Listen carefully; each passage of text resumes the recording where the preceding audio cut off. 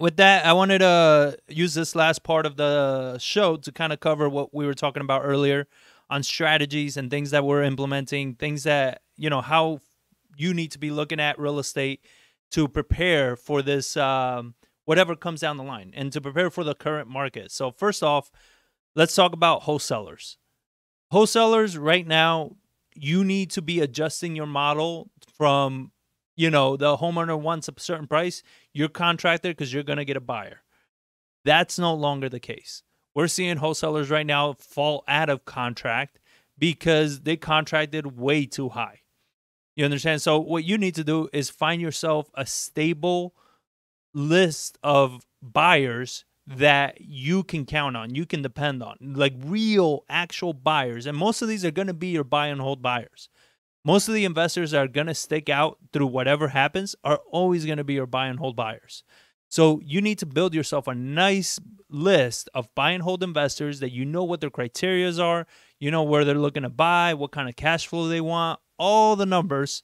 So then when you're negotiating, you're not wasting sellers' times and you're actually getting properties that you're going to be able to sell. Another thing that we're looking at is the key to getting a lot of deals, it's going to be in the follow-up. You're going to have a lot of wholesalers that don't watch our show, and they are not going to make these moves. That's why they suck. And then they're going to, and I'm the bad John. Nice. Like I said, it's all in delivery. Yeah. I smile when I give you bad news. So, okay, I'll smile when I call you stupid. Your smile's forced. So it's you look at these wholesalers that they're not adjusting the way they're investing, the way they're making their offers. So we submit our offer and they're saying, "Oh, I got a much higher offer." Okay, we'll follow up, because when we follow up a month or two from now, that wholesaler couldn't deliver. So now this seller is getting even more desperate, and they're realizing that their home really wasn't worth what that person offered. And they start coming back to us again. It's happened already. People are coming back and they're saying, "Hey, is your offer still good?" You understand? So following up, it's not just, oh, you submit an offer, they declined it, and now you're just stepping out. It's like, all right, well, they didn't want the price or whatever it is. So, this is a dead deal. No, it's not a dead deal. In this market, the chances that somebody's going to be able to close for that much higher than you is going to be very, very low. You understand? So you still have a shot if you hang in there and if you take the time to educate them. Now, on the flipping side, what we talked about earlier, you got to do good renovations. Any renovation that you do, make sure you're doing quality rehab, putting good products in there, putting a good product out on the market. You might have to go back to staging homes, taking really good professional pictures. There's no more of this hoteling stuff. We're seeing less and less of that. Like, you're going to have to take down a house and actually do a good renovation and not cut corners. I wanted to cover real quick that case study pretty much of that investor that reached out to us wanting to sell a package deal of those 3 houses. No. And what was the combined value of all 3 houses that they were trying to sell? Was it like 6 and change? Yeah, because they were all in the 200s, so right? Like the ARV, like retail fixed up. What they were listed for? Because they were all listed. Weren't they all listed for like 200 and change?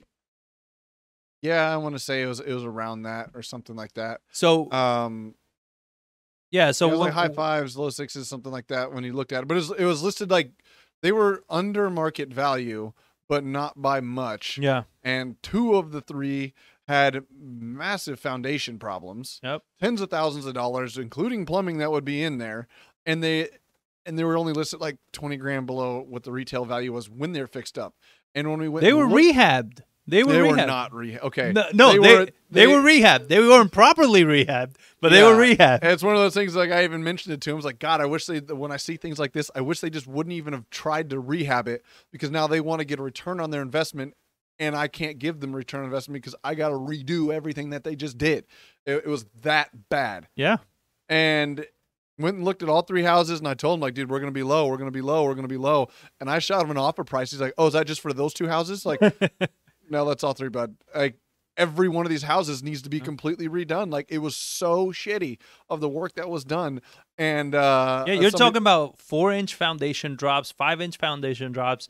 We gotta do all the flooring. That's gonna create massive cracks and everything in the walls. The sheetrock patches and stuff they did were. Well, when they scraped the popcorn ceiling, they didn't even take it all the way to the edge. So like the entire perimeter of the house still had popcorn that was just painted over. Yeah, it's like, dude, these like. I got to put out a good product now. Like the market is not what it was 6 months ago. Yeah. And like Alicia just told me, she's like, oh, they did a price drop of $5,000. I was like, they better keep dropping. And like where two of the houses were not nice areas. No, they weren't. At all. And I was just like, dude, I'll give you an offer. But like, I don't want to, I'll give you the offer. Like, I don't want to take this on, but I'll take it on at that price. Yeah. Because it goes like, oh, he's ready to offload them. He'll let them go in a package deal. It's like, they're trash houses. Yeah. Completely trash houses. Yeah, even the cabinets they chose, we had to, all the cabinets needed to be redone. The vanities, I mean, they must have had like a blind guy with a hacksaw cutting the back of the vanity to fit the plumbing. That thing looked like like somebody grabbed it with their teeth. It was like ripping out the back panel of the vanity to fit the plumbing in. Usually you cut nice, clean squares. This thing was splintered, broken, brand new vanities. That's like, you can't even fix this. You got to throw this vanity out, put new vanities in. The tile, the grout job, everything was just... And it was the type of person that insane. Larry Roberts puts in. I suspect those rehabbers will be dropping out of the market soon, and I agree. Yeah. And it's like, when you look at the deed records, they were bought in like 2020, 2021, and tried to rent them out for a year, get the cheapest of the cheap contractor to do the work and to make their profit margins bigger, and now they're trying to sell on the open market. And it's like, sorry, bud, the open market's not paying for crap like that anymore. You're trying to sell retail, but a retail buyer, you're going to get what? FHA, VA. That shit is not going to qualify for financing. Like, the two houses, like, they were like, ugh. And like, that is going to be an FHA area, but like, you got to have it still look nice. And they both needed foundation issues. Both had plumbing problems. It's like the values were, and that's also something we've started doing is like, we used to run comps on a 6 month back date. Yeah. Well, I was going to get to that. Yep. And like we're saying, like, no, there was such a massive market shift in April and May that we're only running 3 month comps now. Because if you try to go back 6 months, it's like, yes, prices were high, but now there's ones that are lower, and everyone has a tendency when they don't understand market and they just try to do things quick and not understand how this business works. They just go, oh, run my comp 6 months back, highest priced homes, I want to do those. Look at the sales price of those. When did that house contract and sell? And 6 months ago, that was February. Yeah. So this thing sold in February. What market were we in February? Even February, March, April, May, you were still getting ultra high prices because there was still massive amount of competition. You get low amounts. Mm-hmm. But now you have the problem where interest rates spiked through the roof and inventory went lower. Because when you look at appraisals, when you actually study and not just look at the money, how's an appraisal determined? They look at the most recent house in the closest proximity. So now when you got 4 houses that have sold in June and July, they're not going to use the houses that sold in February, March, and April. Yeah. They're going to take that lower price. So I did that in my analysis, and prices dropped. And that's what we based it off of. He's like, he never even responded when I told him it's for all 3 houses.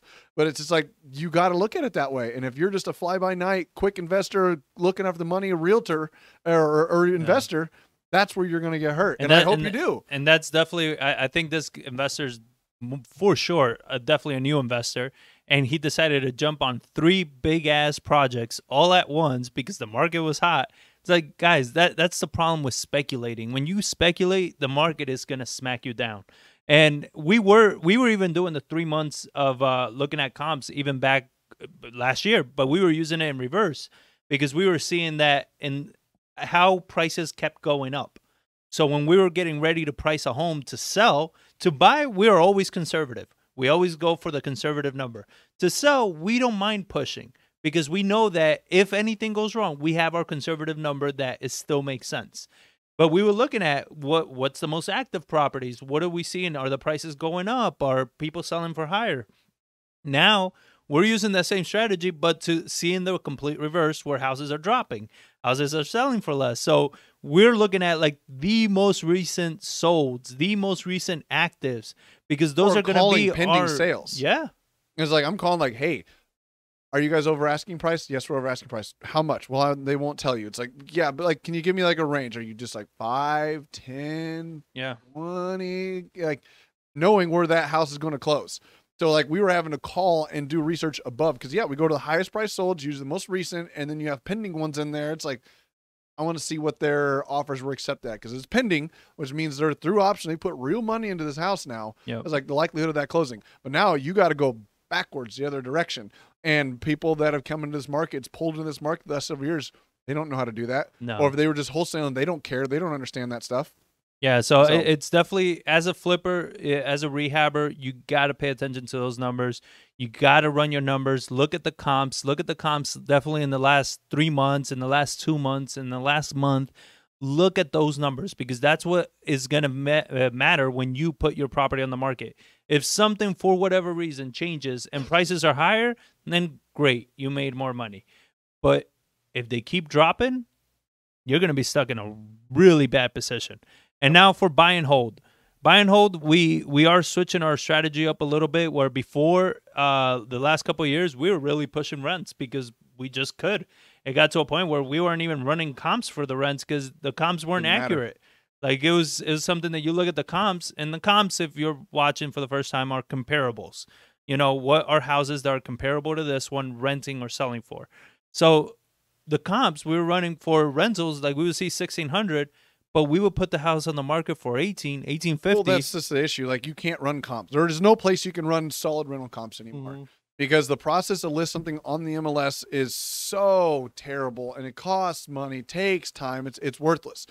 We list everything through Zillow, and all the more non-property manager style people that own property all list through Zillow, and Zillow does not tell you what something rented for.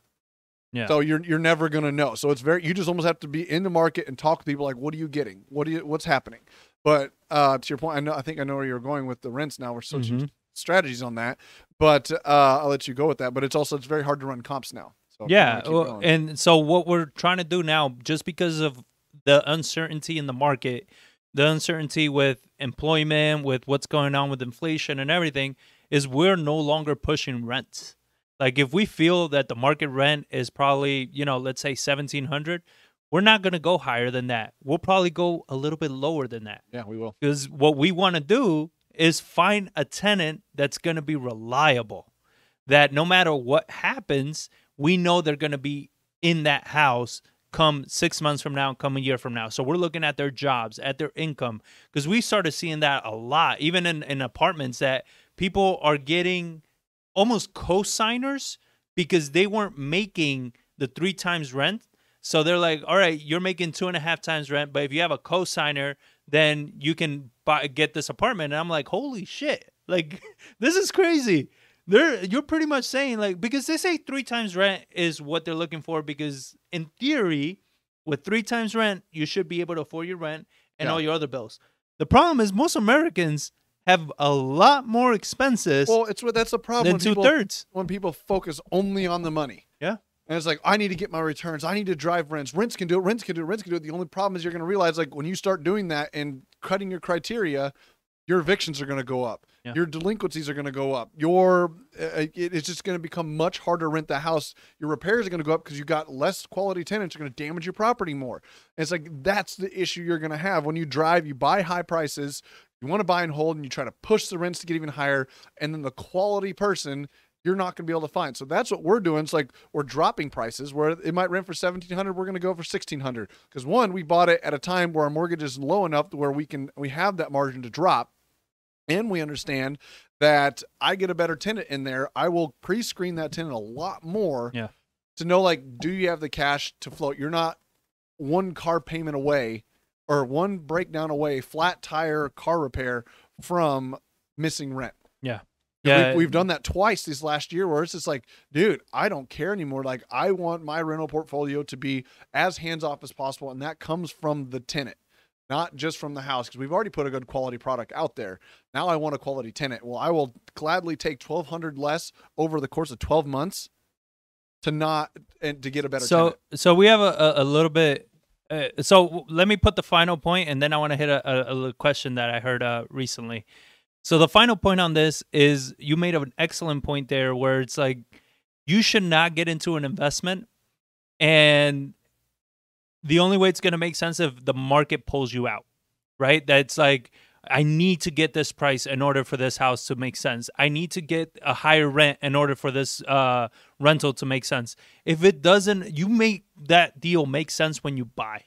If it doesn't make sense when you buy and you're hoping it's going to make sense when you sell, my goodness, are you gambling? Like, you are really hoping for the best there. McElroy talking about this the other day. He's like, I see so many syndicators out there Oh, yeah. only syndicating to get the fees. Yeah. He's like, when you look at their numbers, They have no like experience. with the interest. No, not experience. It's just like with the interest rates and the cap rates and everything. He's like, the deal that their carrying costs won't even let them hit their cap rates. Like, they're doing it for the fees because they get massive acquisition fees, and it's an easy industry to sell and raise money right now. Yeah. So it's like, you look at syndicators, you have to watch that. Is like, are they raising money just to get the fees? Like, Yep. because they can make anything look pretty on a spreadsheet. That's easy to do. Yeah. But when you look and understand the things that we just mentioned about higher costs, higher rents, higher turnovers, like, those things are very expensive. And then you have vacancies on top of that.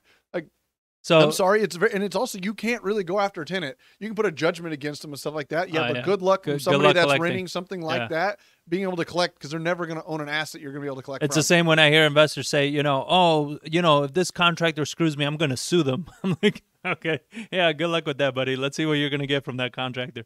But you brought up Ken McElroy. He has an excellent podcast I recommend everybody check out. Not instead of ours. That's on top of ours. You should check that one out.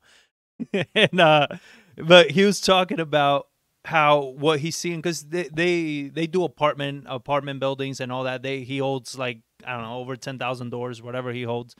And one of the trends that he's seeing is that on his 3-2s, 4-2s, all of these, he's getting application for essentially couples that are moving in together, like Be able to afford it. sets of couples, Yeah. right? So you're having a guy and his girl and another guy and his girl, or girl, Why guy, is it gonna be guy, guy-girl? whatever gender. Stop talking. Okay, Continue your story. so You let me dig move yourself on. holes you don't get out. Brian, start offending. YouTube's gonna shut Dude, us stop down. talking. Okay? Let go. Okay. God. So they have different, but what I'm trying to get to is that they're not all family, right? They're friends, whatever it is. They're all moving together and pretty much essentially trying to rent out by the room, because that's the only way they're going to be able to afford these rents, these places, these houses. So they are looking for bigger properties, bigger homes that they can move in with multiple people to make it more affordable. So that was very interesting. So as an owner of rental properties, would you allow that on your properties? 100%. Yep. It's one of the things, like, I mean, it's hard to do. It's like, what is the status of their relationship? It's like, oh, I don't want them to break up and they move, because some people You say, got to check on Facebook. yeah. But I would 100%, because like we've trying to think if we've had somebody like that. I know we've had two friends move in together and both had separate jobs, And and we had they're, that like, family with the mom, and she was supposed to be getting a job. yeah, That's but right. I mean, we've had that where it's like multiple people move in with multiple income streams, and like I would definitely do that. It's like, hey, you have two couples moving in, you have 4 incomes there. Yeah. It's like, yeah, you can well afford my house to where if something goes wrong, you guys are on the leases, and nobody wants the eviction on there, because No. like that's the biggest thing you can hold over somebody's head is an eviction, because once that hits their record, now anything they go try to rent, they're going to see an eviction. Yep. And that's going to be hard to rent something. It's not the money that you're going to recruit, but that eviction is what you can hold over somebody. So all 4 of them do not want an eviction now. If something doesn't work, it's like, hey, you're all on this. You guys need to figure this out. So I would definitely rent to more than one family. And this goes back to a point, again, if I haven't said it enough, education. Like, listening to these other podcasts, listening to what other people are doing, it's going to give you ideas and things of what other people that maybe have more volume than what you're doing are doing to adjust for these things, and give you ideas on how to manage it, how to run it, how to make it work to your benefit. There's always a way, always a way to make money in any market, but it requires financial education. It requires knowledge to do it. So invest in that, spend time learning, reach out to people in your area that are doing it right, and build those connections, build those networks.